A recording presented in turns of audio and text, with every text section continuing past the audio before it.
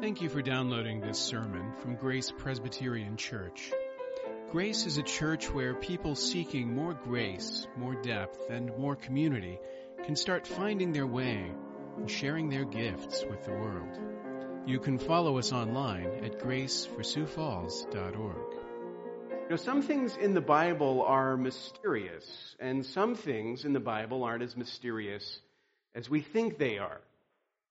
The Westminster Confession says that although there are deep things in the Bible, complicated things in the Bible, in fact, there is an essential clarity to it as well. Let me read you the words from the Confession. This is the very first chapter of the Confession. Section 7 says, "All things in Scripture are not alike plain in themselves, nor alike clear unto all. Yet those things necessary to be known, believed, and observed for salvation are so clearly propounded and opened in some place of Scripture or other, that not only the learned, but the unlearned, in a due use of the ordinary means, may attain unto a sufficient understanding of them." English translation. Yes, the Bible is hard. Some parts of the Bible are hard to understand, and some parts are harder for some people to understand than for others. And yet, despite that, admitting that, there is an essential clarity to the essential teachings. The things we must know and believe and do in order to be saved, those things are clear to us. This is important because otherwise, the difficulties would suggest that in order to understand what God has revealed to us, we need someone else to tell us what it says. We need someone else to explain it.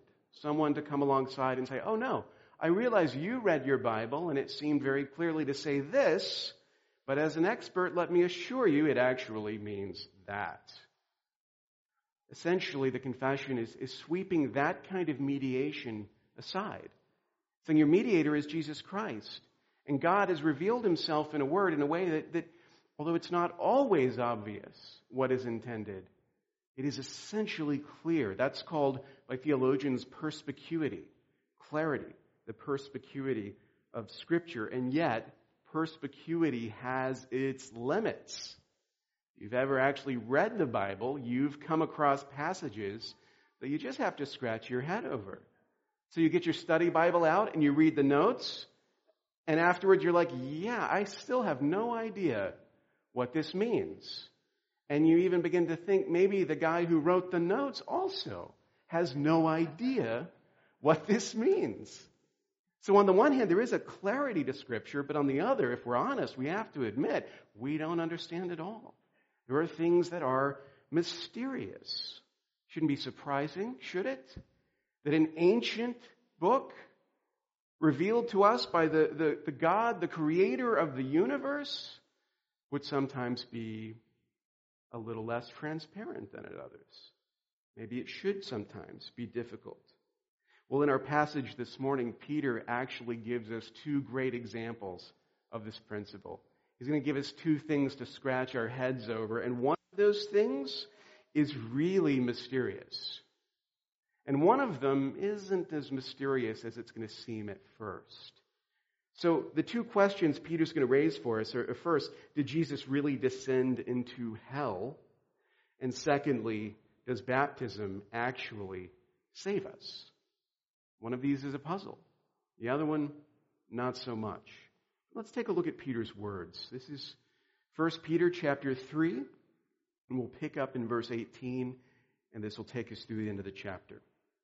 "For Christ also suffered once for sins, the righteous for the unrighteous, that he might bring us to God, being put to death in the flesh, but made alive in the Spirit." That's what we talked about last week.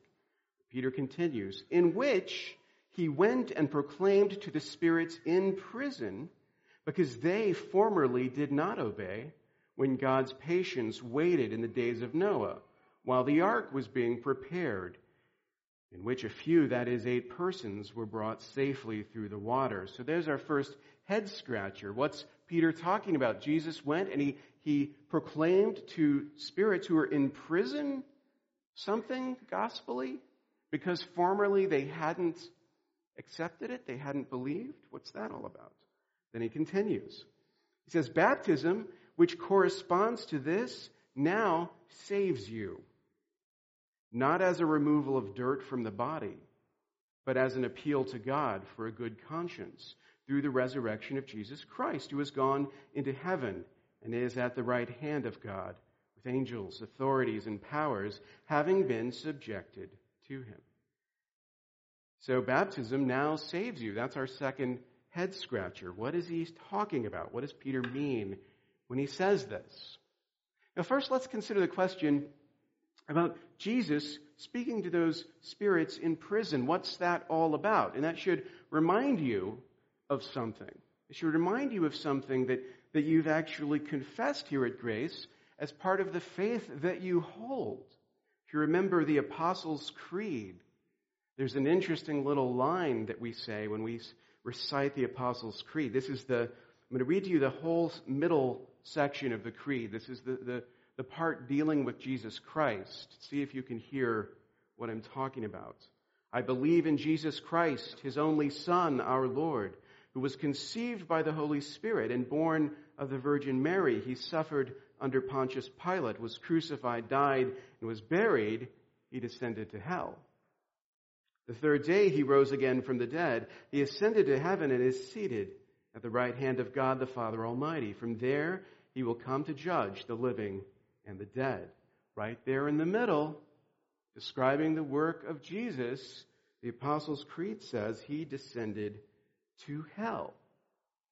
And when we recite that, maybe you've wondered, what is that supposed to mean? And then you come across a passage like Peter's. Oh, there are these imprisoned spirits, and Jesus goes to them, and he preaches to them because formerly they had not believed, and a light bulb illuminates. Maybe this is what it's all about. Maybe after Jesus died, before he was resurrected, he went down into the underworld, found all of these people who had died without believing in him, and preached himself to them. A sort of come to Jesus rally. Well, a couple of observations about that. The Apostles' Creed includes these words. And the Apostles' Creed, we don't actually know how we got it. The Apostles' Creed is a creed that developed very early. It wasn't written by the apostles, but it was a compilation of the teaching of the apostles. So that as the faith spread and people preached the gospel to other nations, and those nations asked, well, what is the apostolic faith? What did the apostles actually teach? They couldn't say, well, why don't you just read your Bible? Because they didn't have a Bible. It was in scrolls of various kinds at that point, hadn't yet been compiled. They needed some way to ensure that the faith being transmitted was indeed the true faith, and so this creedal statement develops. But it's not the result of one person's authorship. No one sat down and wrote it all. There's a tradition that says each of the lines is composed by one of the 12 apostles. That also is false. We just don't know where it originated. And as a result, we don't know what the intention was in inserting these words. He descended to hell. We're not sure exactly the import. And as a result, the thing theologians do when we cannot possibly know something is they theorize. So this is one of those things that's widely theorized about. Now, if you did hear the Bach Mass in B minor last night, or you hear it this afternoon, the creed is there. Bach actually sets it to music, but what he sets to music is not the Apostles' Creed, but the Nicene Creed. The Nicene Creed was created by the First Ecumenical Council, Council of Nicaea, and put it together. So a bunch of leaders of the church came together. They actually scrutinized it. They left minutes of their meeting. We actually know why it says what it says. And when that happened, this statement does not enter in. But in the Apostles' Creed, we have it. He descended to hell. The argument is sometimes made that the Bible, especially this passage right here, teaches that after his death, Jesus descended to hell and preached to the imprisoned spirits in Hades, in a kind of limbo for spirits of the dead. He went and proclaimed to the spirits in prison because they formerly did not obey. But there's a problem with this interpretation. It's actually a couple of problems. Here's the first one. When we think about, let's call it the afterlife, what happens when you die, we don't actually know as much about this as we think we do. Like, if you go and study where the Bible talks about life after death and what that's actually like, what actually happens when you die, where you go, that sort of thing, the Bible doesn't give you as much sort of information as you'd like. It's the reason why when I do the youth group Q&A coming up in May, one of the questions that's been asked is, well, what is heaven like? And I'm free to say whatever I want. Because we just don't have a lot of knowledge about that. We have some, but we don't have a lot. And this is the same. A lot of our understanding actually comes from a parable that Jesus taught, the parable of the rich man and Lazarus. And the story of the rich man and Lazarus in Luke chapter 16, both of them die, and the rich man, when he dies, opens his eyes in Hades. He looks and he sees in the distance, in Abraham's bosom, Lazarus. And the two are divided by some kind of a gulf, some kind of expanse.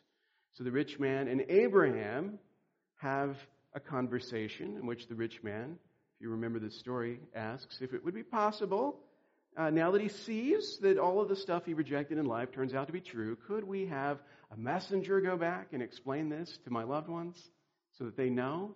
Would that be a thing we could do? And Abraham says, no. It's impossible.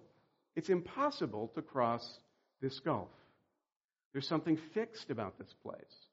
Now, Jesus is speaking in parables. How much of this we're meant to take literally is subject to debate. But when he depicts this underworld afterlife, he depicts a world divided between those who believe and those who don't.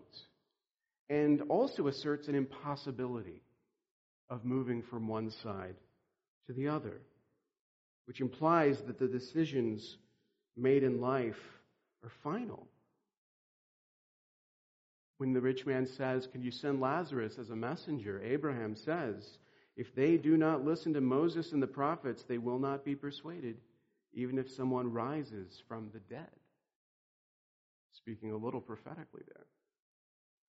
So the interpretation that says, well, maybe what Peter's talking about is Jesus going into the underworld and giving a sort of gospel presentation, it doesn't seem to fit with the way that Jesus himself spoke about these things.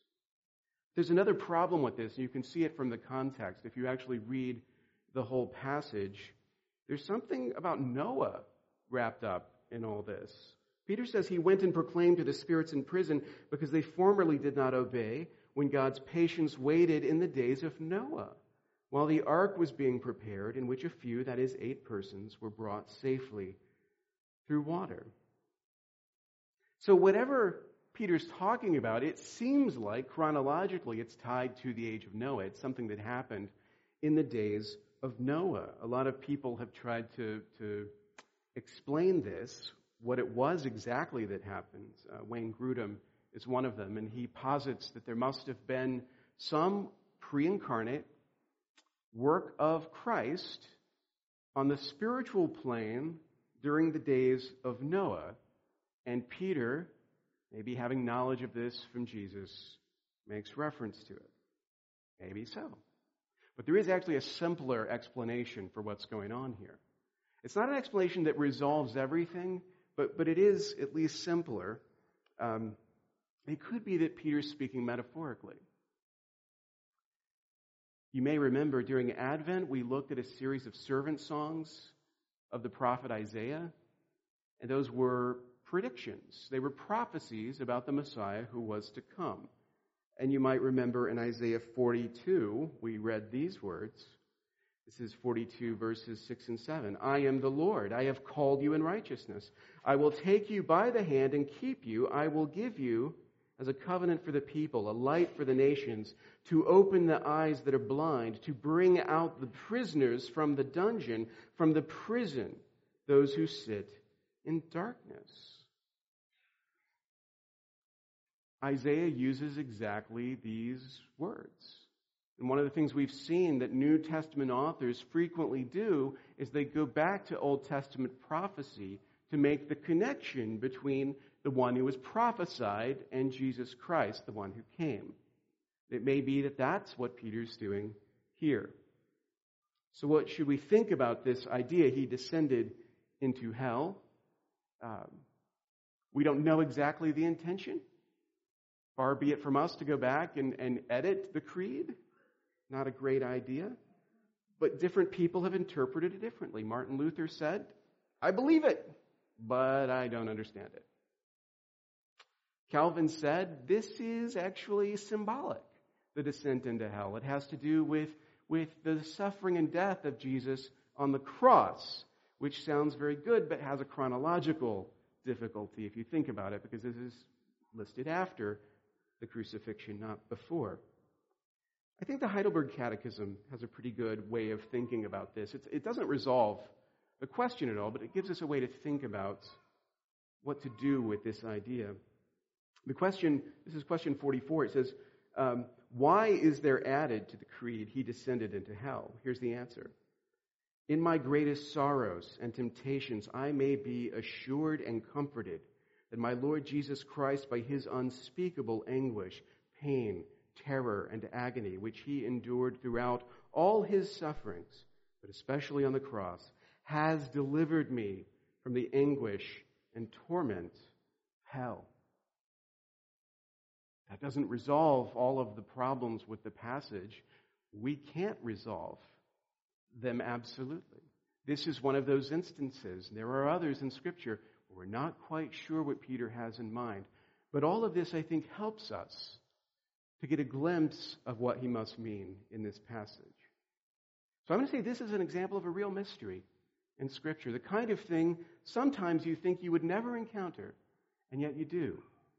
And when we encounter such mysteries, I'm going to argue it's actually better to let them be mysteries than to invent theories to reconcile all of the gaps.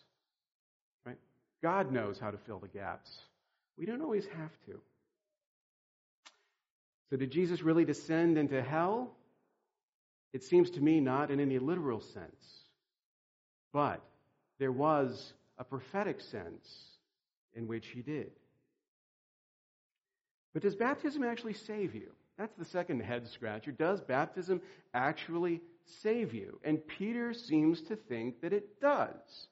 Peter says baptism now saves you. Which is a problem because typically when we baptize people, I didn't mention this earlier, but we typically say we don't believe that the act of baptism actually saves you. And that seems to put us in conflict with the Apostle Peter, who says, au contraire, it does. Baptism now saves you. Baptism, which corresponds to this, he says, now saves you. What do we do with that? What does he mean by that? Do we need to rewrite our whole understanding of baptism because it was somehow formulated without any knowledge of Peter's writings? And now that we actually look at the Bible, it turns out we were wrong all this time. Let's dig into this. So a lot of people, when they look at this passage, the doctrine that emerges out of it is called baptismal regeneration. Maybe you've heard the term before. It's the idea that some churches have that the act of baptism, the performance of the act of baptism actually brings about the regeneration of the person who is being baptized. So some people, when they baptize infants, believe that the act of placing the water in the name of Father, Son, and Holy Spirit, an actual regenerative change takes place in the heart of the infants. They're regenerate. So that literally, when Peter says, baptism now saves you, he means it. It now saves you. That child was unsaved. But now, as a result of his baptism, he's become saved because baptism now saves you. There is a little bit of a problem with this, though, with this interpretation.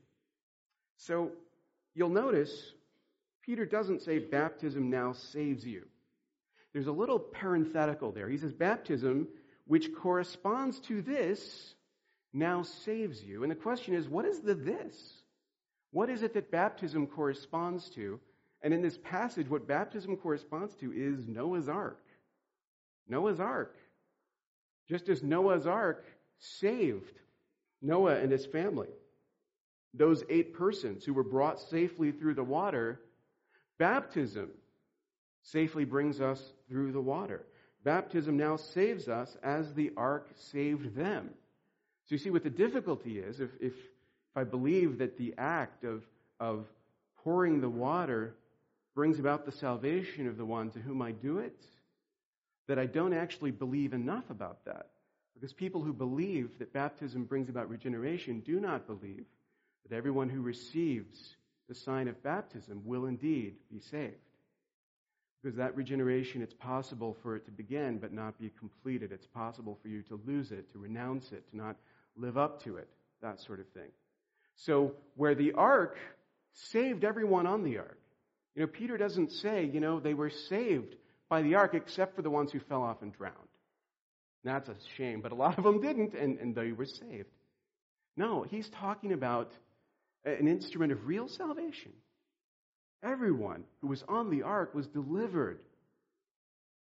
And everyone who is baptized is saved. Doesn't go far enough, in other words. So what does this mean? Everyone who is baptized is saved. I mean, how do you interpret such words? So, to understand what Peter means, we have to think about what the ark is analogous to and what baptism is analogous to. You see what I'm saying? When he talks about the ark, what is he really talking about? He's talking about God's work of salvation. Right? The ark was the means by which God brought about the salvation of Noah and his family. It was the means that he used. And Peter's here speaking of baptism in the same way. Baptism as a means by which God brings about salvation. Jesus, interestingly, makes a similar kind of statement, linking salvation and the ark to the days of Noah. Jesus, before his crucifixion, talked in the same way. This is in Matthew 24. Jesus says, "For as were the days of Noah, so will be the coming of the Son of Man. For as in those days before the flood they were eating and drinking, marrying and giving in marriage until the day when Noah entered the ark, and they were unaware until the flood came and swept them all away, so will be the coming of the Son of Man." So Jesus has already created this sort of parallel of understanding in which the ark stands for salvation in those days. And as Peter says, baptism stands for salvation in these. The mystery of this is resolved a little bit by thinking about the way that Peter's using the language here. He's using language that later the Westminster divines would call the language of sacramental union. Here's the explanation. This is in the Westminster Confession, chapter 27. There is in every sacrament a spiritual relation or sacramental union between the sign and the thing signified, where it comes to pass that the names and effects of the one are attributed to the other. So there is a union in every sacrament, in baptism and the Lord's Supper, a union between the sign and the thing that it signifies. Right? The sign is the sign of the water applied, the sign of the bread and the wine consumed. And the thing they signify is union with Christ, salvation, inheritance of all of those covenant promises. That's what they signify. And because there is a union between these things, Scripture speaks of them sometimes, attributing the attributes of the one to the other. This is my body. This is my blood. Baptism now saves you. Now, we might be listening with sort of 21st century evangelical ears and think, well, this is a dangerous way of speaking. This could create a lot of confusion. It could even sound a little Catholic. But this is how Scripture speaks. I don't know about you, but I want to talk the way the Bible talks. Because I think when we conform our thoughts and our understanding to the way the authors of Scripture do, we understand more deeply the things that are revealed to us. And so, there's a sense in which Peter looks at baptism and says, baptism saves you. Does Peter believe it doesn't matter if you have faith? Of course not. But he sees in the sign wrapped up with it that all that it signifies, the whole work of salvation summarized under that sign, and so he can speak about it in that way. In that sense, baptism does actually save us. Not the sign, but what it signifies. And in that sense, we do partake of Christ's body and blood, but not without receiving in faith. This is the mystery that's not so mysterious if you think about it. If you compare the way Peter speaks elsewhere, you can create an understanding of how he sees salvation, and you recognize that reading this passage literally would be to misread it. In its context, it's clear that Peter is speaking in this analogous way. Mysteries are fascinating. Mysteries engage the imagination, and mysteries can also be a little distracting. Sometimes we're so obsessed with the mysteries that we fail to see what is plainly before our eyes. We're so wrapped up in finding solutions and creating theories that the thing that is right there in front of us is overlooked. We miss the point, and I fear that in a passage like this, that's an easy thing to do. Because you read these words of Peter, and they raise up so many interesting mysteries and possibilities that need to be explored, and they do need to be explored, but we run the risk of missing the point of what he's actually talking about.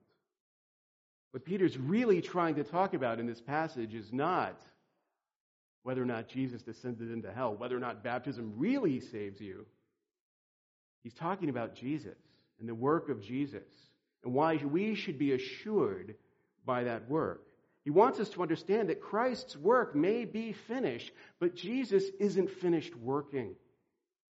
Jesus is still at work with us. There are two bookends of this passage, the very beginning of the passage and the very end. And you might think of these as brackets of humiliation and exaltation. At the beginning, we're considering the suffering of Christ, which ought to encourage us in our suffering. And at the end, we're reveling in the exaltation of Christ, which ought to encourage us in our hope for the future. Jesus, his humiliation begins with his incarnation, the taking on of flesh. But even though we speak of the incarnation as the beginning of his humiliation, the incarnation doesn't end when the humiliation does. Jesus doesn't stop becoming fully God and fully man. He is incarnate for perpetuity. He is always fully God and fully man, then and now. In other words, the incarnation was not a temporary measure. It's a permanent state of affairs. In Jesus, God and man are one forever after, which means that Jesus in his person is a living picture of the plan of salvation. Because the plan of salvation, as Paul says in 2 Corinthians chapter 5, is for God in Christ to reconcile us to himself. Essentially, the rupture between the Creator and the creature is being brought together. And we see it brought together literally in the person of Jesus Christ. God and man reconciled, and Jesus continues the work of mediation between God and man. Although he finished the work of atonement on the cross, he's still working on our behalf. If you think about it, like who he is what he does.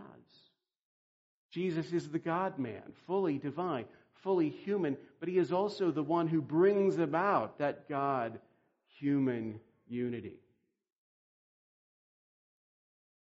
Jesus, exalted, seated at the Father's right hand with angels, authorities, powers subject to him. Jesus has become our priest king, and Jesus is your advocate at the Father's right hand.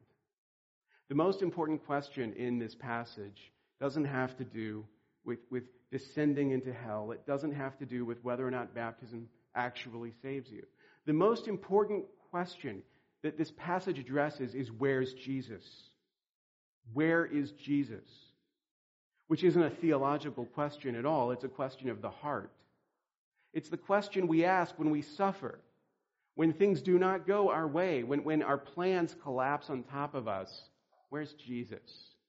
Where's Jesus? Wasn't he supposed to prevent this?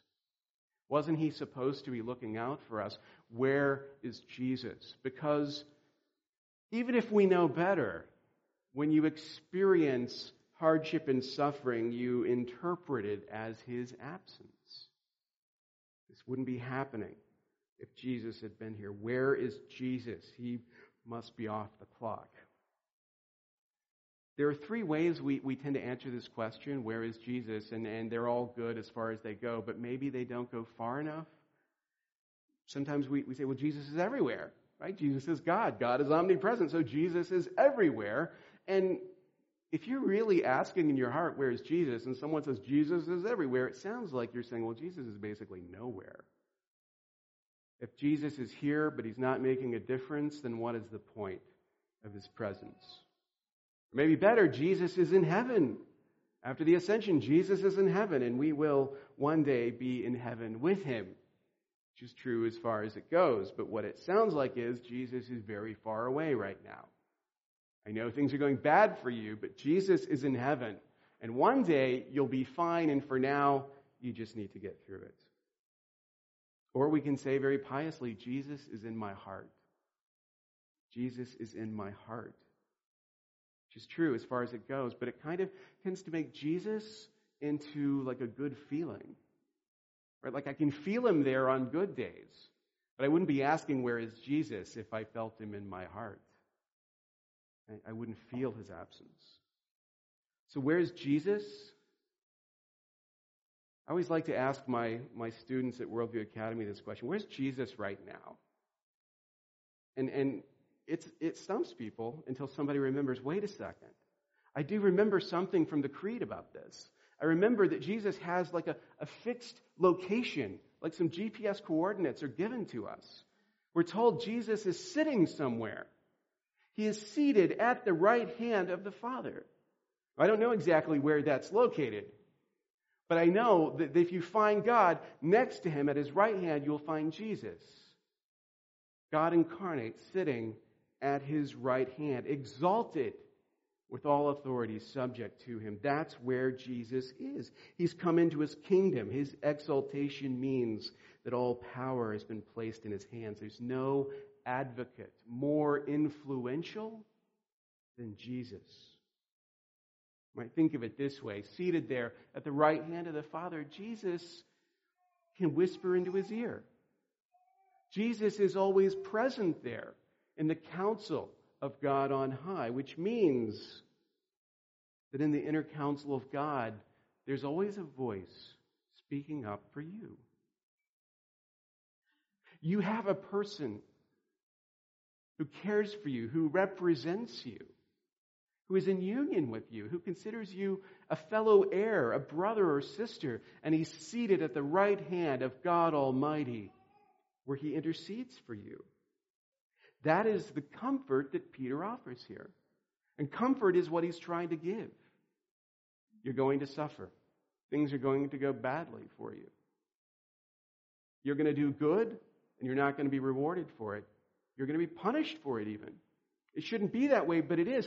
That's going to happen. And when that happens, remember that Jesus suffered in the same way. That Jesus too suffered. But remember more than that. That after his suffering, he was exalted, and now he sits at the right hand of the Father, where he makes intercession for you. He's your advocate now. He is your go-between. Just as the ark brought Noah and his family safe through the water, your baptism, the work of salvation that it signifies, will bring you safe through the water as well. You are never forgotten. Because Jesus sits at the right hand of the Father, you are never neglected. You never go unconsidered. And where is Jesus? Jesus is where you need him to be. At the right hand of the Father, making intercession on your behalf. Thank you for listening. You can find more sermons from Grace and information about joining us for worship by visiting our website at graceforsiouxfalls.org. We also invite you to visit the iTunes store and subscribe to the Sermons of Grace podcast.